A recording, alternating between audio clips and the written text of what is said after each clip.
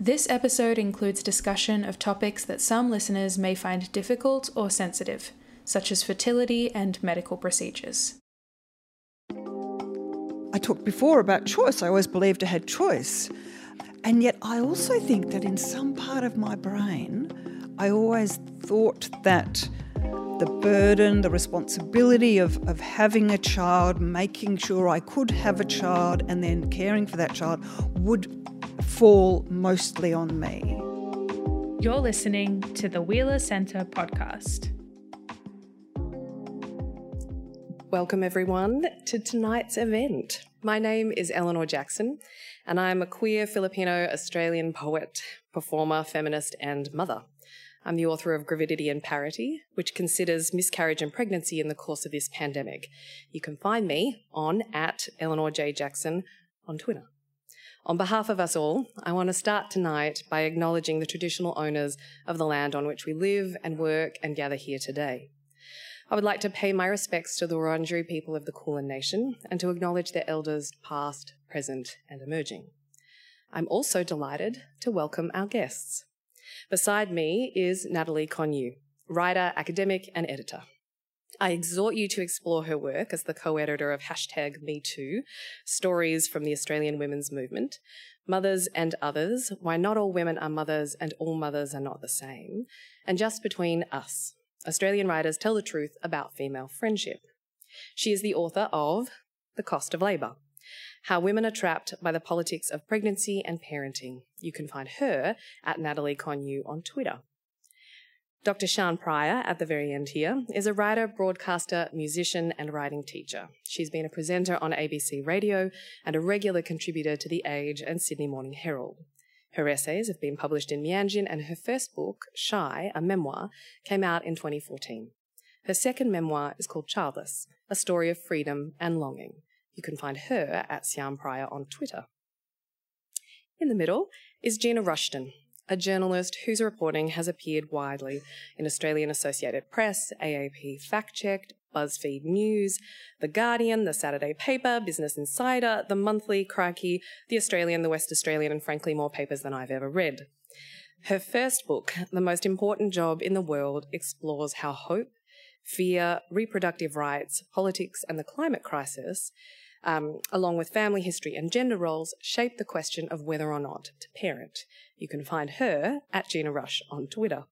You might also like to find at Wheeler Centre and #TWC Broadly Speaking. And I don't normally throw all of these Twitter handles in here, but I'm trying to look millennial for Gina's benefit. And also it might be nice before @Elon Musk completes his hostile takeover. Because the deep irony of events like this is only so many of us can be in the room at any one time. Whether for COVID caution, caregiving responsibilities, accessibility, or just a need to eat dinner at this particular hour. And I also believe that this is a room of experts on the topic at hand and that your insights and your responses would be valuable. Sitting on this stage are 4 women and who, should you delve into their books, you will learn have given birth to about 4 children, experienced some 10 or so pregnancies, and speaking only for myself at least, acknowledge that at one point, even if only between the time it takes to take a pregnancy test and read its result, that I would need to access an abortion. So I look around this room and I acknowledge that this is also a room full of people who have similar, difficult, dissimilar, unique and important experiences about conception, reproduction, pregnancy, motherhood, miscarriage, termination and beyond. This is a room full of people who have been birthed. We may have different viewpoints and use different vocabularies, but it is indeed a room of experts. So we welcome your thoughts. But what to do with all this expertise? Gathered here are 3 writers whose works engage deeply, albeit from very different perspectives, backgrounds and generations, with the maternal question, or is it questions? Who can and should be a mother? How will pregnancy occur or not? How will we be treated once pregnant or not? What is the measure of a mother? How do you get to be a good one or not? Why is mothering so difficult, lonely and undervalued? And why is the institution of capitalised, capital M, motherhood so pervasive and rigid? Yet these are all, you can just have at it if you want. Yet these are all questions that have been asked before, whether famously in texts like Simone de Beauvoir's Second Sex or Adrienne Rich's of Woman Born, or more recently and perhaps more relevantly to our Australian and Indigenous context, in the collection Nanganang Wanganing, where Noongar and Yamachi mothers share their accounts of birthing experiences. This is not the first time that women, people, pregnant people, people who might or might not birth children, men, queers, people surveilled by the state, people whose bodies don't conform or behave as bodies are instructed to do, have mentioned that the monolithic, biologically anointed, natural, long-suffering, caregiving, uncomplicated, desexualized, de-agentified mothering is not only misrepresentative of reality, but can be deeply harmful, even to those trying to participate in it. So what are we going to do about it? In the first instance, I'd like to ask each of these writers to take a moment to introduce their works. And I want to start with you, Gina, because your work starts from this inciting incident of a medical emergency that could have potentially led to an oophorectomy, a removal of one of the ovaries, which comes often with an attendant reduction in fertility. I love that you know what it's called. I've been reporting on reproductive rights for like years and I didn't even know what that was called. Yeah, someone's offered me one. Okay. Oh, right, okay. I found myself in an emergency ward bleeding out of my uterus and into my pelvic cavity. And they told me that my ovary was dead and then they needed to cut it out, which upset me, which was surprising because I was quite sure that I definitely didn't want children and I didn't think it would really faze me, but it upset me. And then my ovary was alive. I just had like a cyst had burst and I have endometriosis, which, you know, like everyone else, I sort of suspected I had, but didn't, you know, just thought you were supposed to throw up every time you had your period. So collective sigh. Yeah. So that was kind of the moment. Yeah, the moment. Why was this book the response? There's a kind of particular constraint that you gave yourself in the writing of it, which I was really interested in. I decided to try and make the decision and write the book in 9 months. I thought it was poetic. The decision being whether or not to have children. And yeah, a foolish quest, but anyway. And I knew I wanted to write a book that explored reproductive rights because I hadn't, as a reporter, I hadn't, with good reason, been able to be candid about what I'd seen and experienced reporting on it because I was so, like, I'd never offered an opinion on what I thought on what I was reporting on. And so I knew there was a lot sitting there.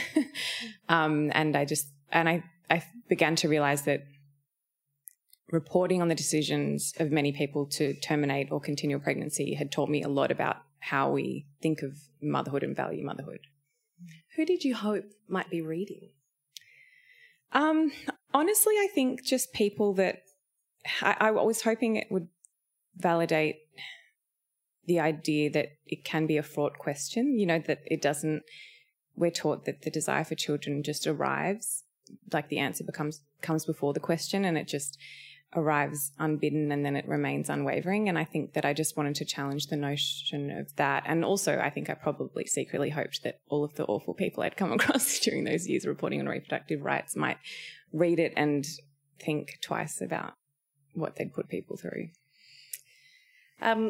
Natalie, you also, your book kind of launches off from a personal experience before expanding out into a broader interrogation of pregnancy, a place at which at around 9 weeks in your pregnancy you found yourself having experiences that can't be explained by a kind of pregnancy blog, which is where everybody goes when you first discover that you're pregnant. The internet will tell you everything in your Google. Should my leg be shaking uncontrollably for 2 weeks? And from that, you eventually checked yourself into a mental health unit about 2 weeks later. It's a lot to go through an experience. It's a lot to make sense of. What happened when you tried to make sense of that, and why then this book? That's a really good question. So I got pregnant by accident. I know how it happened, but I wasn't expecting it. Spoiler alert. And I had been on some medication for a very long time for an injury I'd had, and I Googled the next day that I shouldn't be on that, when I found out I was pregnant, that I shouldn't be on that medication. I looked for a doctor in my area, and I live in the inner north of Melbourne, so, not too shabby. And I looked for a doctor who was a specialist in pregnancy and obstetrics, found one, went to see her a day later, told her straight away, I've come off this medication. She said, that's fine. Within a couple of weeks, my legs had started shaking and I couldn't stop them. I remember watching a movie, and I even remember which movie it was, and my legs were trembling. And my husband called a locum out at about midnight, and it's anxiety, gave me some diazepam, but the shaking didn't stop.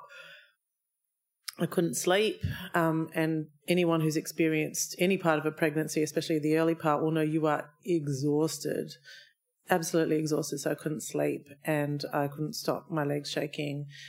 And I went back to my doctor, and it was my cousin, who is not a doctor, who is not a medical professional, who never even went to university, who said, I think you might be having withdrawal from that drug that you were on, because I've seen this in my mother.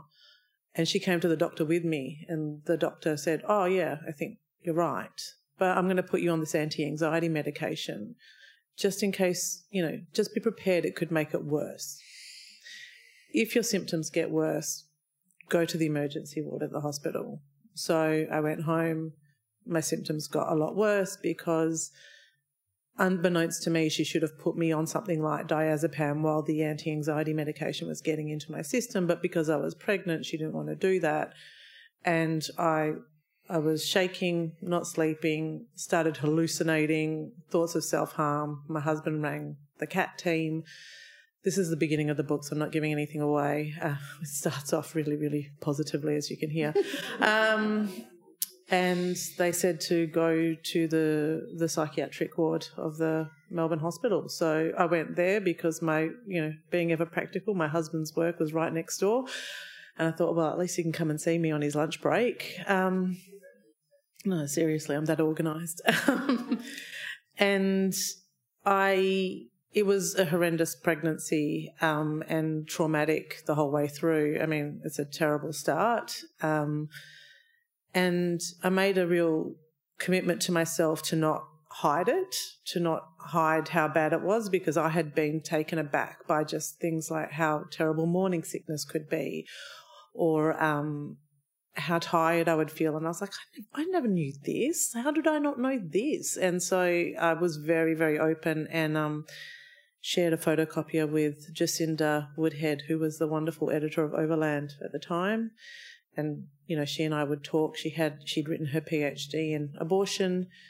And when I was pregnant with my second child, she said, do you want to write for us about your experience of pregnancy? And I had never thought of it.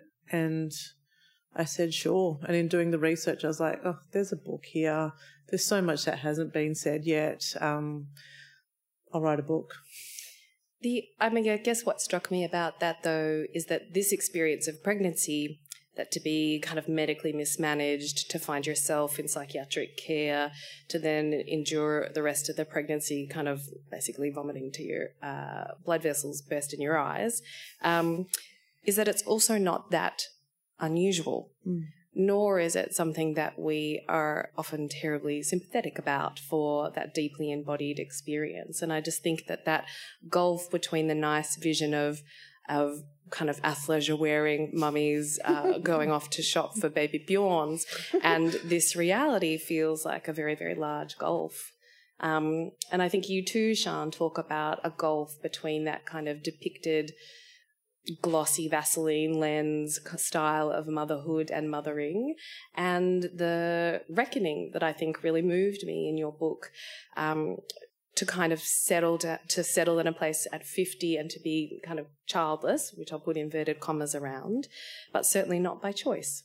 And you describe a really full life: worker, mother, partner, parent, lover, traveller, musician, but not birthing parent. What is it that made you want to reckon with that long and I guess complex reality? I think for me, writing the story down was a form of therapy, a way of processing a series of events that, in retrospect, were just horrendous. But at the time, I was so busy just kind of being stoic and soldiering on and trying to find solutions to these challenges. I was trying to have a child and then trying to be a step-parent and then trying to be a step-grandparent, that I didn't allow myself to even acknowledge how deep and complex my grief was, let alone deal with it. So writing the book was in large part about writing down the story so I could stare it in the face and go, wow, that was really crap. And no wonder you felt a bit crazy at times. But then I also felt like there was kind of a positive story to tell about making a very conscious decision to try and find something good out of something so terrible. The terrible thing was that I had always wanted to have children, and I tried for a very long time, and I had multiple miscarriages, and I had long periods of apparent infertility. I had a year of solo IVF, and nothing worked. And, interesting Natalie's story about encounters with the medical profession. It's highly likely that a lack of a simple test of my thyroid function was probably behind most of those dramas, which I didn't discover till it was way too late. So anyway, I decided to go, well, what can I have, because I can't have children, and what I have had is an astonishing level of personal freedom and privilege, because of that freedom. And so I got myself a little camper van and started travelling the country every winter over the last 7 years, and enjoying the astonishingly beautiful environment and nature in this country, but also being acutely conscious of how profoundly threatened the environment is. The climate crisis staring me in the face every time I went to a beach or drove past a bushfire or whatever. So I wanted to also write about our duty of care to children, to everybody else's children, to all the children that other people have been lucky enough to have. Our duty to make sure there is a habitable world for them, not just when we're gone, like next year, the year after next.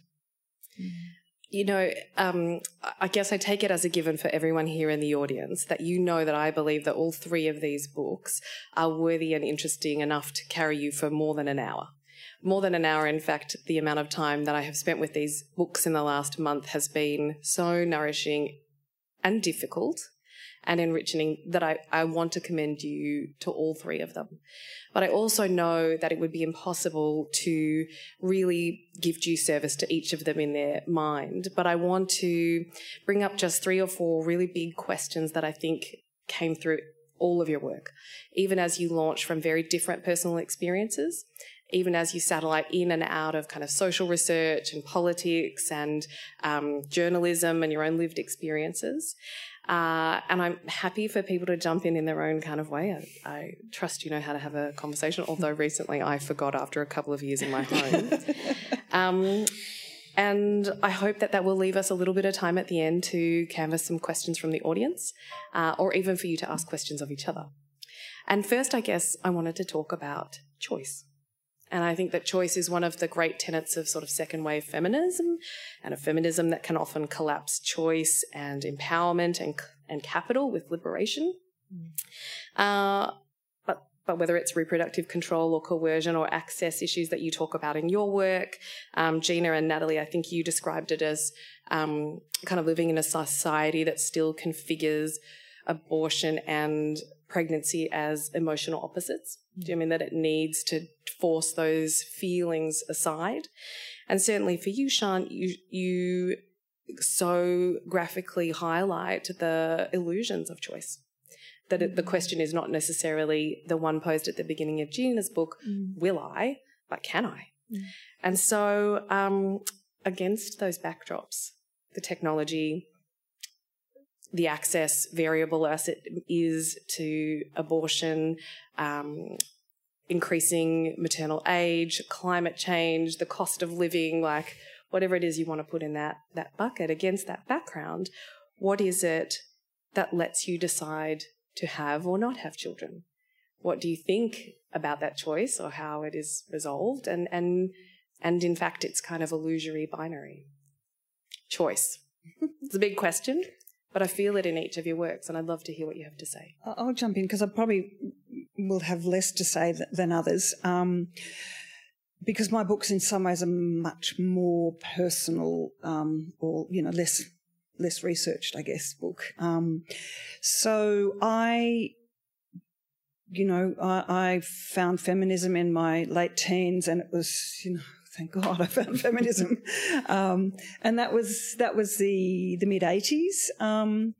And at that time, thanks to the incredible work of all the feminists who came before, I was under the illusion that I had infinite choice. I could choose to not have children. I could choose to have children. I could choose to have children and work. I could choose to not have children and work.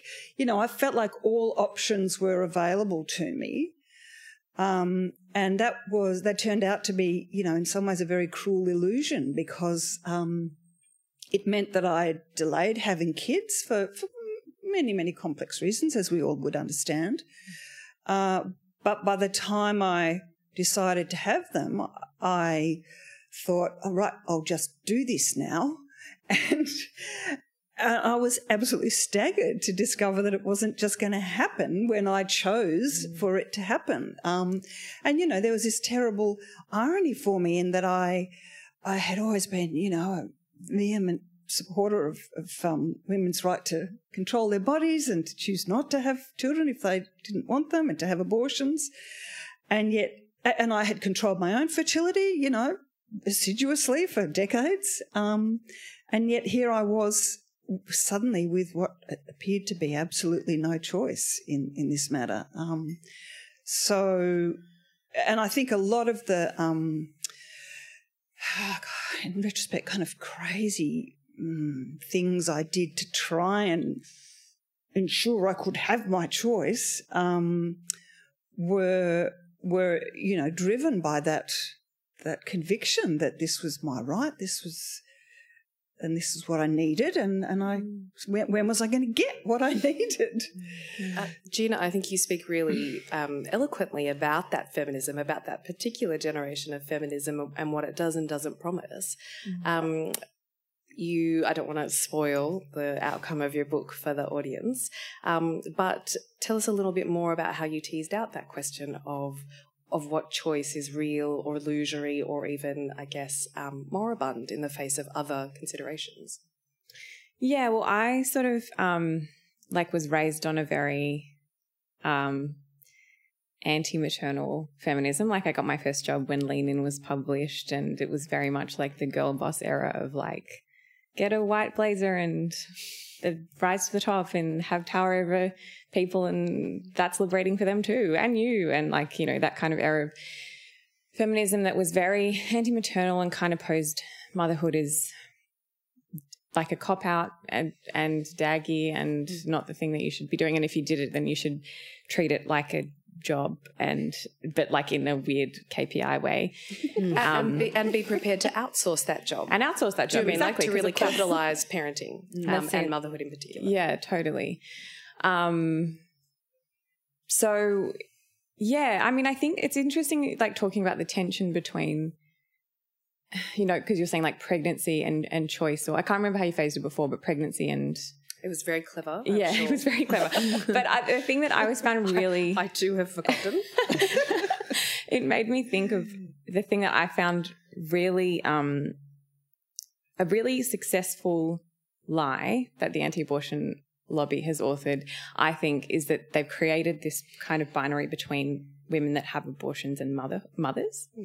And we know, like, the data shows that most people who have terminations, actually more than half are parents, and many who aren't many of them go on to have parents. And I found that like really set up my conception of motherhood as well, of just like there are people that have terminations and there are mothers, and that sort of strange. I think also too those who do not eventually in their life become mothers are also labelled with that same idea that the woman who accesses an abortion is someone who hates children, who hates life, uncaring, resiles against the care. Exactly. Yeah.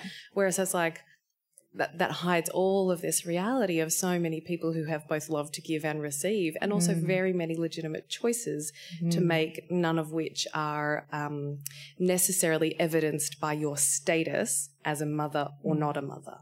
And Sian, like your book brings that up so well, that the limited, like, we just have like this set of like 4 awful archetypes of women who don't have children, like whether it's the like hedonist or the uncaring career woman, or the, you know, infertile object of sympathy, like these really limited kind of alternatives, and they're all just so rude.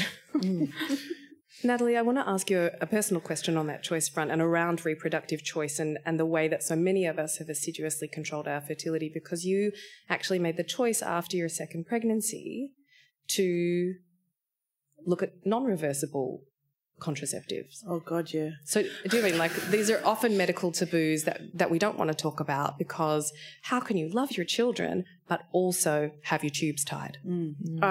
I think a lot of the choice around having children or not is completely illusory. I don't think we have as many choices as we think, and I think it's an insufficiency of the culture around us that doesn't nurture, that doesn't support, that doesn't cater to. I had 2 terrible pregnancies. My very low bar for my second pregnancy was, if I do not end up in a psychiatric ward, it is a much better pregnancy. I had hyperemesis gravidarum the whole way through, both pregnancies. And I was done. I was really, really done. And I kept on saying to the obstetrician in my appointments, you know, while you're in there getting him out, can you just like snip me? And it was a joke, but it was a joke that was not a joke. And after I said it about 3 times, she said, I can do that. And I was like, oh, really? How long does it take and how much will it cost? And she says, it will take about 5 minutes and it's free. And I said, please go ahead. And it was something that my husband was uncomfortable with, uncomfortable with the idea of not having any more children. Whereas, you know, even when I got pregnant and it was an accident, and he's a very, I mean, you know him, he's not an accidental person. No, he's a very devoted dad type person, and, you know, one of those people who's always wanted to be a parent.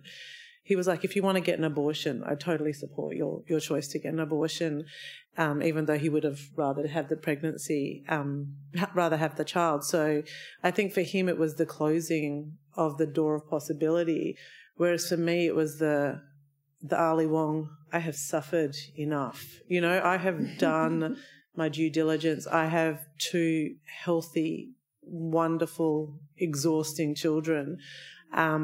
And I just knew that I didn't want any more. And I was lucky because my obstetrician had seen me suffer ungraciously through my pregnancy. But I have a friend who is going through a medical condition that is still not diagnosed, where her body goes into spontaneous labour, and a labour can last 2 weeks. She cannot carry a pregnancy, and this has been going on for 18 months, and no obstetrician has been willing to give her a hysterectomy because she's in her 30s and she might one day have children. And she's like, if I have a child, my body will kill it. Yeah. It will kill it. So I have seen that lack of choice for women who don't want to continue to reproduce or who don't want to carry a pregnancy. But I also think there's a larger kind of illusion of choice that comes with, if you have a baby, you will be really well looked after. We have a wonderful medical system in Australia. All pregnancies are treated well. Bullshit. It is bullshit. And the rise of private clinics and private obstetricians gives the illusion that you can have a good pregnancy, that you can have great care. You just have to be able to fork out the $8,000 or so that it costs, and then even then you're not guaranteed a good pregnancy or a good, or good care or good attention during birth, because, your obstetrician might not be there. And obstetricians, even in the private sector, are so squeezed for time. Yeah. One of the obstetricians I spoke to in the book said to me that during COVID, through the public hospital sector, one that Australia likes to pride itself on, they're given 15 minutes for each woman. And that's 15 minutes for a woman they might not have ever seen before. And that 15 minutes did not increase during COVID. When there were extra COVID restrictions, extra things to do, it was still 15 minutes. Now, I think that's outrageous. I think it's just an outrageous way for a system to operate. And I think all of those ways in which we could be supported have been chipped away while we've been given that illusion of choice. We just have to pay for it. It's interesting too. I think each of your books talks in a really acute, personal way about these choices and the challenges of them, but also really highlights that we have abrogated responsibility in so many ways for this to be a collective consideration, that in foisting all of these decisions down to individual women to make your body do the right thing, to decide if you're in the right place to have a kid, to manage your own pregnancy and the kind of medical interventions required to keep you and the fetus safe, that we forget that when you move through these systems as an individual, it is almost impossible to understand how to navigate it when so much of it happens in concert. I want to come back to your questions around the medical system a little bit later, but I wanted to talk now about men. And ordinarily I ask this question about men in a feminist debate right at the end, because you want to foreground the experiences of women, and frankly we talk about them enough. But the broad-based implications and in mutual investment in the questions at hand by men seem utterly necessary. Not just those who don't birth but parent, but specifically those who benefit from the way that we currently birth and parent. And Sian, your experiences of conception and pregnancy, they're enmeshed with men. Do you mean there are men who feature all through your story whose choices impact on yours, and who also share griefs and losses as you kind of move through that? Gina, you write extensively and with bleak humour about the emotional labour required in conventional heterosexual relationships, although next Mother's Day, I doubt very many of my first boyfriends will be thanking me. And Natalie, you have a great chapter on the dad stuff, which really outlines the powerful normative and labour force constraints that kind of impede men from being engaged and present co-parents. What role do you see for men, not just in parenting or in mothering or others, but in resolving and challenging some of these questions? You can take them in any order, I know. I mean, I think for me, I just want men to talk more about being parents and to make those interventions in their workplace. I think of my husband, who is, white, middle-class-ish, heterosexual, cisgendered, and the expectation on him is that he will still be the breadwinner. I will be his little lady, even though I am taller, and that he shouldn't want to spend time with his children. That's the way our industrial relations laws work. That's the example that we see from our most powerful politicians in our culture. It's the examples that we see over and over from CEOs, and I just can't imagine being a man and having this thing that you want and that you love, like more than anything in the world, apart from the wonderful person who birthed it for you, and being told over and over again that you shouldn't want to spend time with it.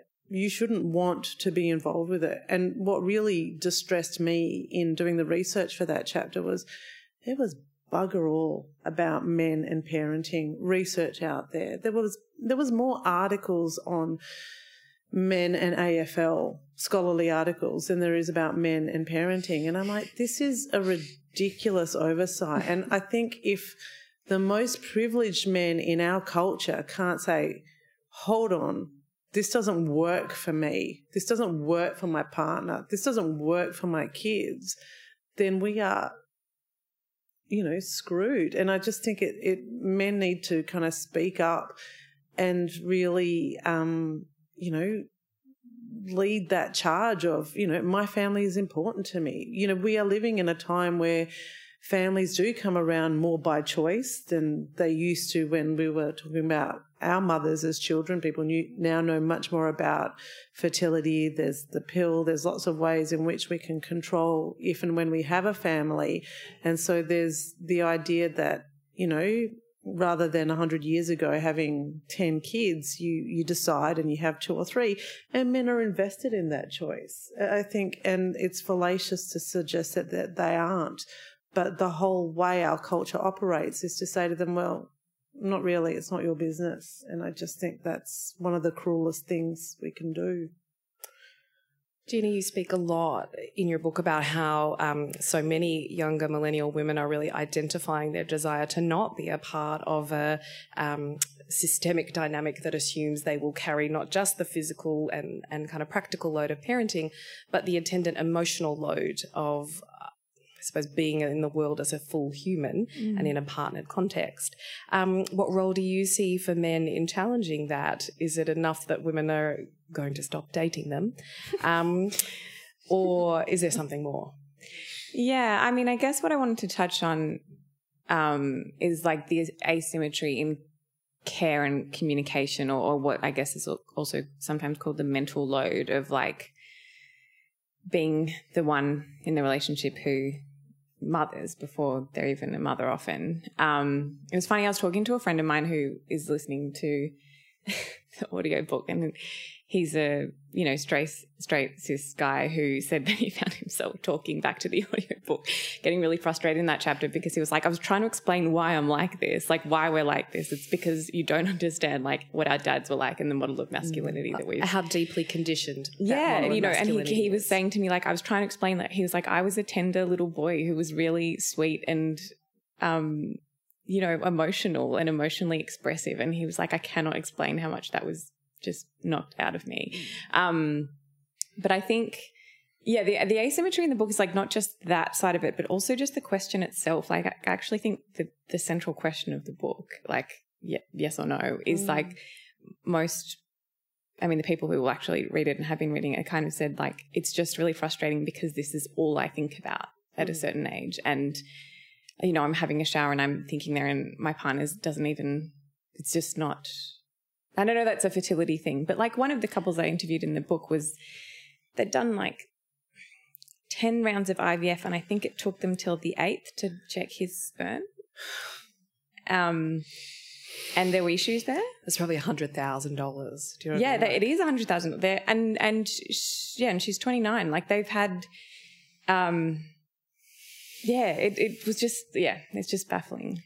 But Sian, too, you write really poignantly about some of the very complicated... it's not like a uniform set of experiences for your male partners, and I don't necessarily want to press you to speak on their behalf, but certainly this experience changed you. Do you also feel that we make space for men to feel like this experience can change them, or collectively that this experience might change men? Something's got to change.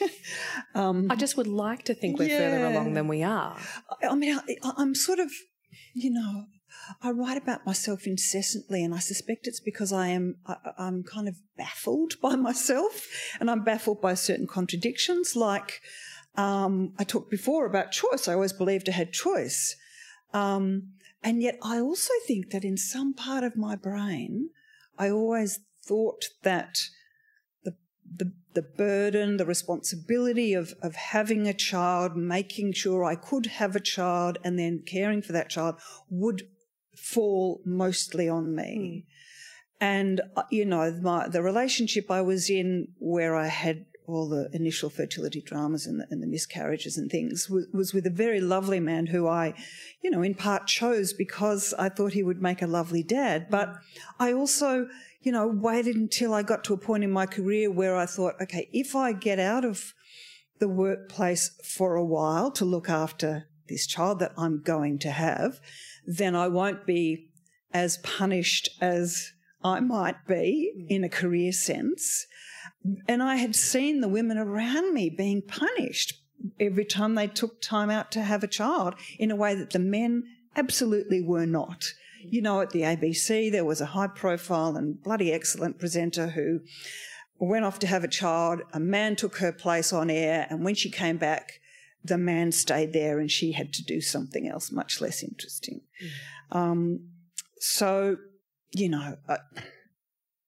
And yet part of me also held on to a kind of a fantasy in the second relationship that I write about, a fantasy that if I can just have this child, then everything will come good. This man who doesn't want another child will somehow decide that he loves the child. And, so this kind of, and I blame the patriarchy, I blame fairy tales, I blame all of those stories that misled us into thinking men behave certain ways, women behave certain ways, and they all live happily ever after. Look, there's plenty to blame, and I wonder if one of the sectors you might add to that list, or perhaps even have some questions for yourselves, might be medical systems. I think medical systems often take as an established fact that there are men and there are women and that they have bodily capacities and therefore treatment that kind of follows from that. But I mean, I have plenty to say to the medical system about how I experienced pregnancy and miscarriage.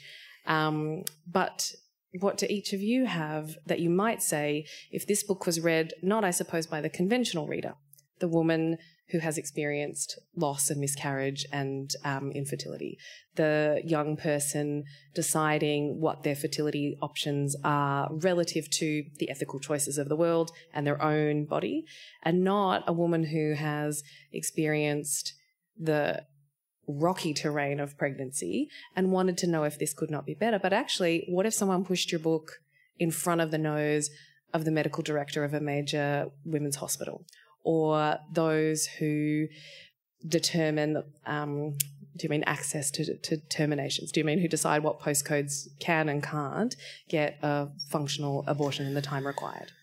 What thoughts would you have if your reader was somebody else? I really hope that my book somehow does make its way to some of those people, and that they really pay attention to the scenes that I describe in great and horrible detail of really cavalier and cruel communication between certain medical people and myself and my partner. I describe the male gynecologist who, when my partner and I went to talk to him about how to try and boost my fertility, my body, my fertility, he spent the entire appointment speaking only to my male partner. I mean, wow. What Why? the heck? How? Why? I also think I was deeply moved by your book, and to think again about how we could live in a society where we would think that a miscarriage was a kind of minor event for someone to stoically slug through while doing a live broadcast, rather than a major medical emergency. Do you mean that we still live in that paradigm, not just for ourselves but for so many? Yeah, you have to pretend not to have a woman's body if you want to succeed in a previously male-dominated workplace. That's the essence of it. I don't know what you guys think. Oh, definitely. I mean, I had my miscarriage at work, and after a really grueling meeting, and was like, oh, well, I guess, I've got to give a presentation at a panel at a conference in 3 days. I guess I'll be fine. And my friend, who has also written about miscarriage quite extensively, Enza Gandolfo, said, I'm just going to take us out of the panel just in case. And I had no idea it would take a month for that miscarriage to leave my body. It would take 10 days before they could definitively say I was having a miscarriage because of my hormone levels. But Eleanor, I wanted to ask you about it too, if that's okay, because you write a lot about it in Gravidity in Parity. Oh. It's not on my script. No, I know. But I remember the poems that you write about your miscarriage, and how much I was moved by how willing you were to look at it. Oh, look, I mean, I think the terrible thing about miscarriage is as soon as you have one and you talk to the people in your life, the women in your life, you realise that you sit at any dinner party and there are 5 women and 2 babies and 7 pregnancies, and that it is this great gulf between our knowledge and our social capacities that we so often don't want to look at. And I think too, as a feminist who has been so staunchly an advocate for abortion access and rights, I think that horrible binary that we push upon women, that you either love kids and will have a bazillion of them, or you don't love children and you will flush them down the toilet. I was like, there is no way that a body, I think as you say in your book, like our body has always held more complex truths than this. And I just think that vision, as considerate as most of my medical care was, it never really looked at me as a whole person who had a person dying inside them at that point in time. Yeah, and I think it's also tied up, whether it's abortion or pregnancy or whatever, with this idea that women's pain is inevitable and also noble and also definitely motherhood redemptive in some way. And that's just across the board. And it really distorts how we think about risk as well. I remember I used to get these correspondence from people where they would write about these long lists of how risky abortion is, and that, I don't know if you've heard of that syndrome. It's like a fake. Anyway. Yes. Called post-abortion syndrome. It's not a real medical diagnosis, but they give you pamphlets about it outside abortion clinics, and about how risky abortion was. And if you read, pregnancy is so dangerous. Childbirth is so dangerous. It's not sold like that as something that is so, risky and hard on your body. Whereas when you think about all the things that you write about, and then you think about, taking RU486 or something, there's also just a distortion about risk, I think, as well, and pain. But what you said a moment ago about there's a person dying inside my body, for me, I think that was one of the great blockages for me in being able to acknowledge and process my grief was, as a feminist who supported women's right to choose, it's like I'd been, and maybe this is exactly what you already said earlier, I'd been schooled to think you can't think of it as a person. You can't think of it as having any status. Unless you would want to undermine women's right to choose. Yeah. Exactly. When in fact, it's not just a living thing dying, it's all of those hopes and fantasies and imaginings and longings that you have invested in this tiny little biological specimen that is also dying. And so, I just wish we could find a middle ground which says, and I know there are women who have done fabulous work, including Dr. Leslie Canold, in the abortion myth, in showing that women do not make these decisions lightly. But if we could just find a middle ground that says, if a child is wanted and lost, that is a terrible thing. If a child is not wanted and is born, that is a terrible thing. This is a complex place both emotionally, legally, politically. And it's a bonkers thing to try and have a one-size-fits-all to abortion or to miscarriage or to pregnancy, because what I firmly believe, and this is like my deepest feminist conviction about pregnancy, abortion and miscarriage and the whole gamut, is that it is up to the individual who is going through those things to choose what it means to them. Mm-hmm. No one else gets to decide what that means except for the individual. And we are not good in this culture at giving women the choice to define anything that happens to their bodies, anything. And I just think any kind of blanket rule on any of those things is ridiculous and robs us of our power to make the choices that are right for us and to determine the definitions that are right for us. I wanted to take a moment just while we have a few minutes left on the clock, which is ticking down here in this just incredibly ominous and somewhat metaphorical way, to ask the audience if there were any questions. I believe that there are some ushers at either side of the stage who can see you if you have your hand up, and certainly will find you expeditiously. And then you will just start talking when you have a microphone, because I can't actually see you. I've got a microphone, so I'll talk. Thanks for the presentation. What I'm thinking about is the word commodification comes to mind so much about what I'm hearing, whether it be the medical model that we have for pregnancy, or even women's choice. How in fact we are commodifying, or if we are. And I wonder if there's something to do with something about the biology of women, the unique biology of women, and this commodification and how they intersect. And I suppose then the next obvious thing comes to me is, where does surrogacy fit into all of that? So I just wondered if you might want to make a comment on some of those sort of issues.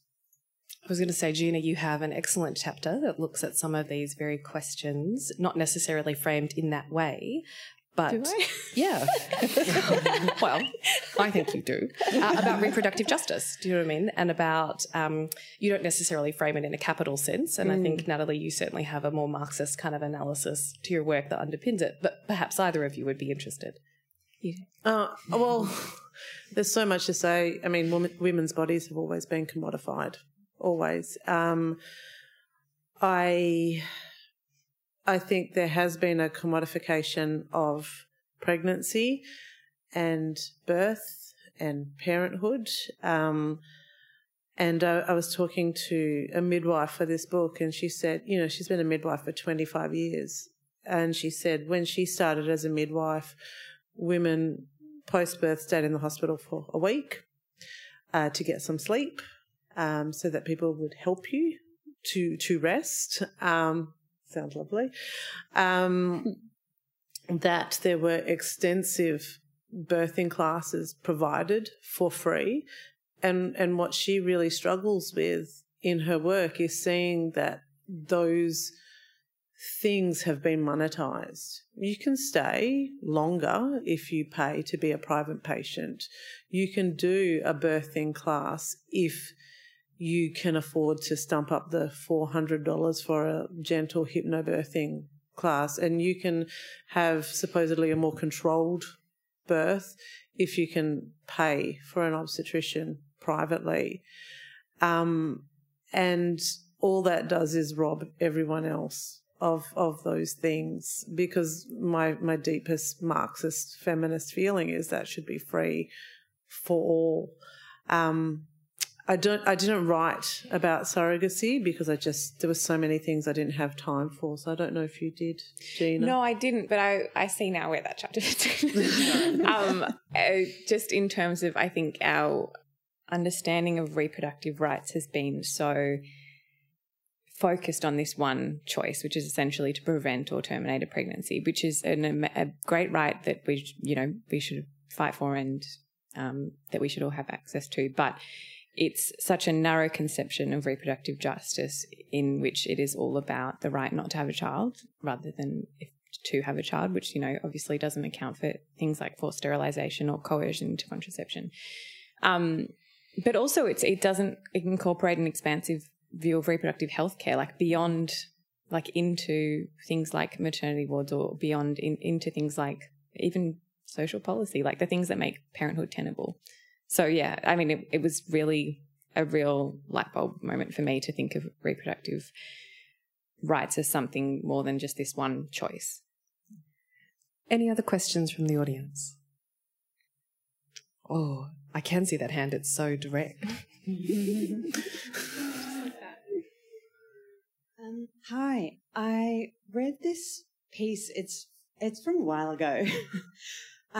It's one of Nora Ephron's essays from the late 70s, and she mentions this little sum that gynecologists used to have when it came to women requesting a hysterectomy, which was you have to multiply your age by the number of children you have, and if it's more than 120, you win, you get a hysterectomy, but if it's less, then you don't get one. And for men, there was no sum.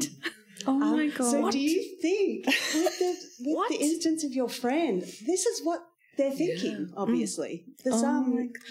Well, that the woman still retains that intrinsic capacity as like the unused reproductive unit. Then what a shame it would be if it went to waste.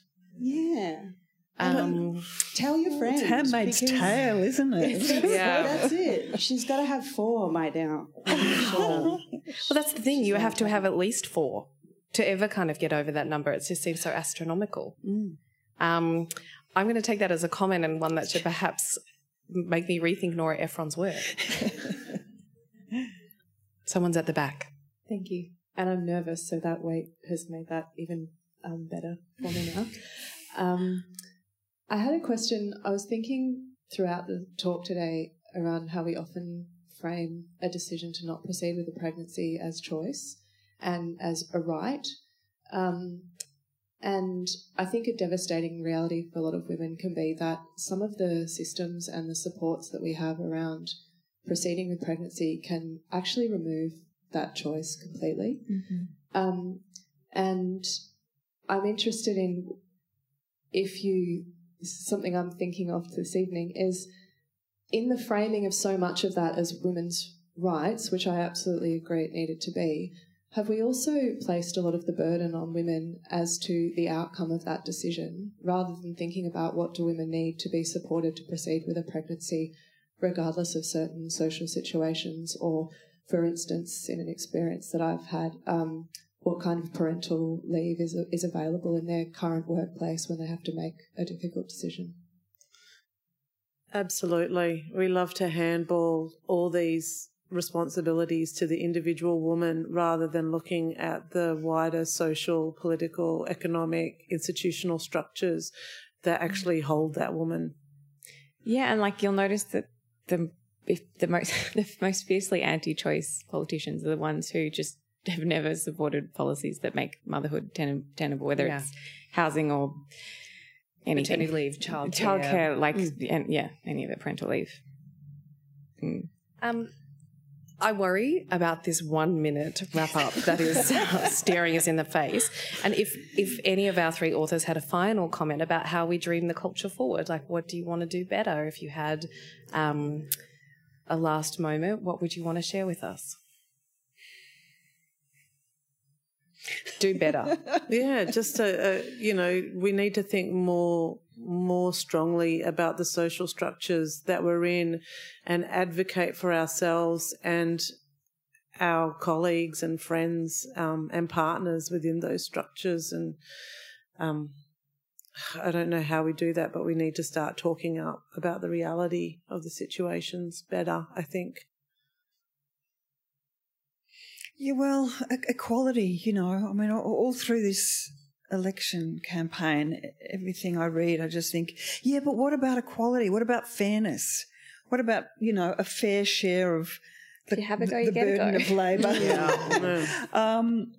Yeah, I mean, I feel quite despairing, to be honest, at the moment about the ways in which we are drifting aimlessly towards, a more authoritarian, a less fair, a less feminist, a less environmentally caring future. And so don't let me be the last person to speak because that's too gloomy.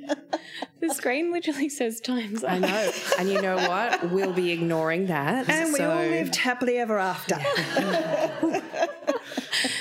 I don't know. I think that just listening to you guys speak as well has made me think a lot about the fact that valuing motherhood and valuing the reality of pregnancy and fertility and all these things is not, I think it can be conflated with like idealizing motherhood or pushing people towards motherhood. And I think that's like not at all the case. I think it just makes...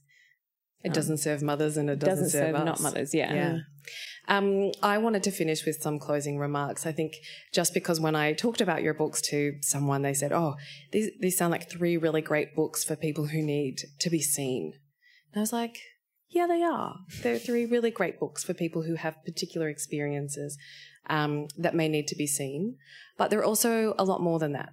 And I think that, Sian, you're not wrong, like particularly as we face an election, the questions in your book, Gina, about what it is we pass on to a future generation are incumbent upon all of us.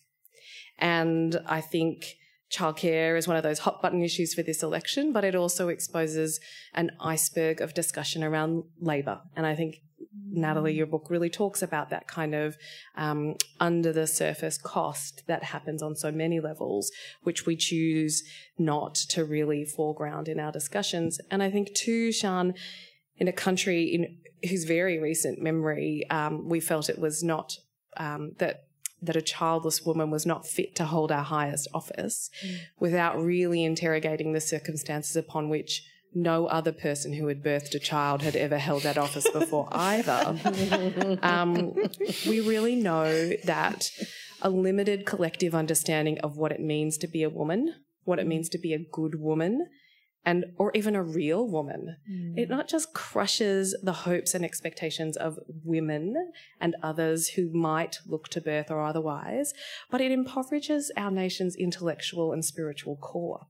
Like this makes that debate, robs us of reality. And I think that is always the best and most rich place to start that discussion from. So on behalf of the Wheeler Centre and the Broadly Speaking series, I would like to ask you to thank our 3 authors, Sian Pryor, Gina Rushton and Natalie Connew, for this very rich discussion around the maternal question.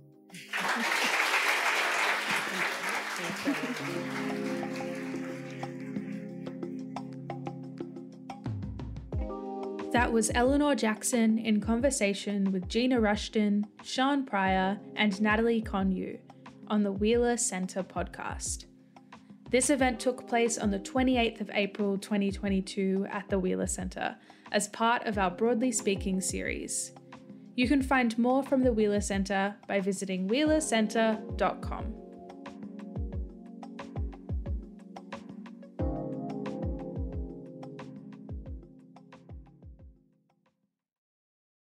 If you enjoyed this free podcast, please consider supporting our work by making a donation to the Wheeler Centre. Visit wheelercentre.com/donate today and help us to continue bringing you the stories that matter.